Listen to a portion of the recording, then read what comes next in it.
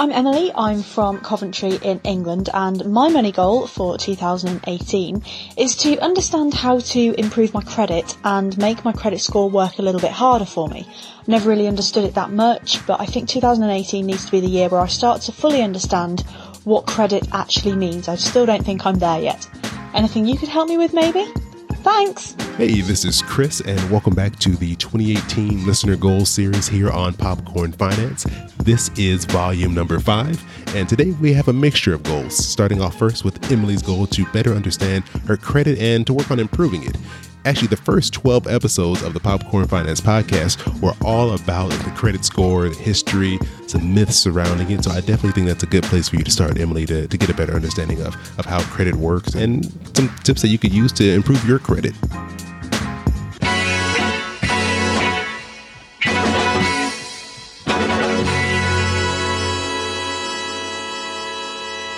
Chris, Alfred DaCosta from the L4H podcast, coming to you from Nebraska City, Nebraska. My financial goal this year will be to plan for something and follow through with it. That is either to be able to take a big trip with the family or the preparation of a child. I want to do this because I want to focus on big, long-term goals rather than living from day to day, paycheck to paycheck. Alfred, I am right with you, man, on that one. I think that's always on my list of goals, is to really work on planning out into the future and make these longer term goals instead of short ones I constantly seem to make for myself. You've definitely set 2 really big long term goals for yourself. I don't know which one you decided to go with, whether it's going on a trip or having a kid, but I hope that you are making good progress towards whichever one of those 2 you've decided to go with. Hi, my name is Liz, and I am from Oregon. My financial goal for 2018 is to double my side hustle income each month so I can pay off my debts faster. Liz, I really love this goal right here. I think it's always a great idea to have multiple streams of income, and especially if you're working towards getting rid of some debt, having that extra income coming in can really accelerate things and help you reach your goal much, much faster. So I hope that you've made some great progress on this, and I look forward to hearing that you're debt-free and making a ton of money in your side hustle.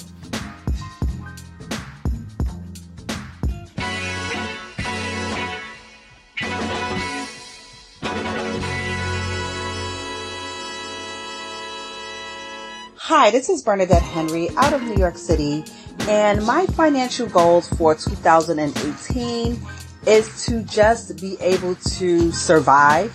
I have bigger goals, but 2017 was really rough for me as I am the head of household, and I'm basically supporting a household of 5 on one income. That's just not enough. So I've done a lot of robbing Peter to pay Paul, missing out on a lot of bills. And, at the end of the year, I decided to take on another full-time job. So I'm working 2 full-time jobs in hopes of catching up with my bills. And then later on, of course, I have other bills to accomplish. But first, I just need to find some sort of stability.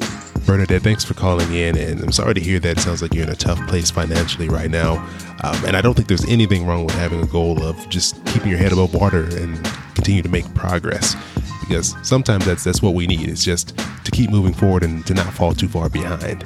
I have a couple of quick suggestions for you. For those bills that you're finding yourself behind on, I would say first start off by prioritizing them and putting the ones that are most urgent up front, because you're going to want to tackle those first. I would start by reaching out to those companies and seeing if there's any type of negotiating you can do. So whether that means negotiating the balance down or maybe coming up with a more favorable payment plan. Most of these companies would take something rather than nothing. So a lot of times you'll find that they're willing to negotiate and either lower your balance or come up with a more favorable payment plan, because that's the goal here, is to keep yourself in good standing with these companies and come up with a plan that'll help you tackle these items and get them out of your way. So that way you can move on to some of your other goals.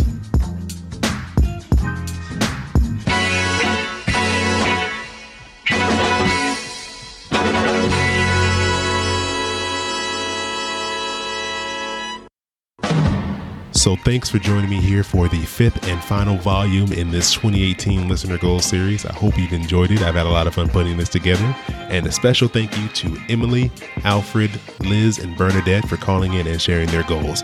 I really appreciate you calling in, and it is always great to hear from you. If you'd like to hear the other 4 volumes in this series, just go to popcornfinance.com/2018goals, or just go to the show notes and have a link in there as well. And if you haven't done so already, make sure you're subscribed to the podcast and leave me a review. If you're enjoying the show, I definitely love to hear your feedback. It's always great hearing what you think about the show. You can follow me on Instagram, Twitter, and Facebook. Just search for Popcorn Finance and I'll be there. You can get updates on the show. You can hear what new guests are coming up. And you can reach out to me and let me know what's on your mind or if there's anything in particular you'd like me to talk about here on the show. As always, I appreciate you coming back, joining me for another bag of popcorn. I hope you have an amazing rest of your week, and I'll talk to you soon.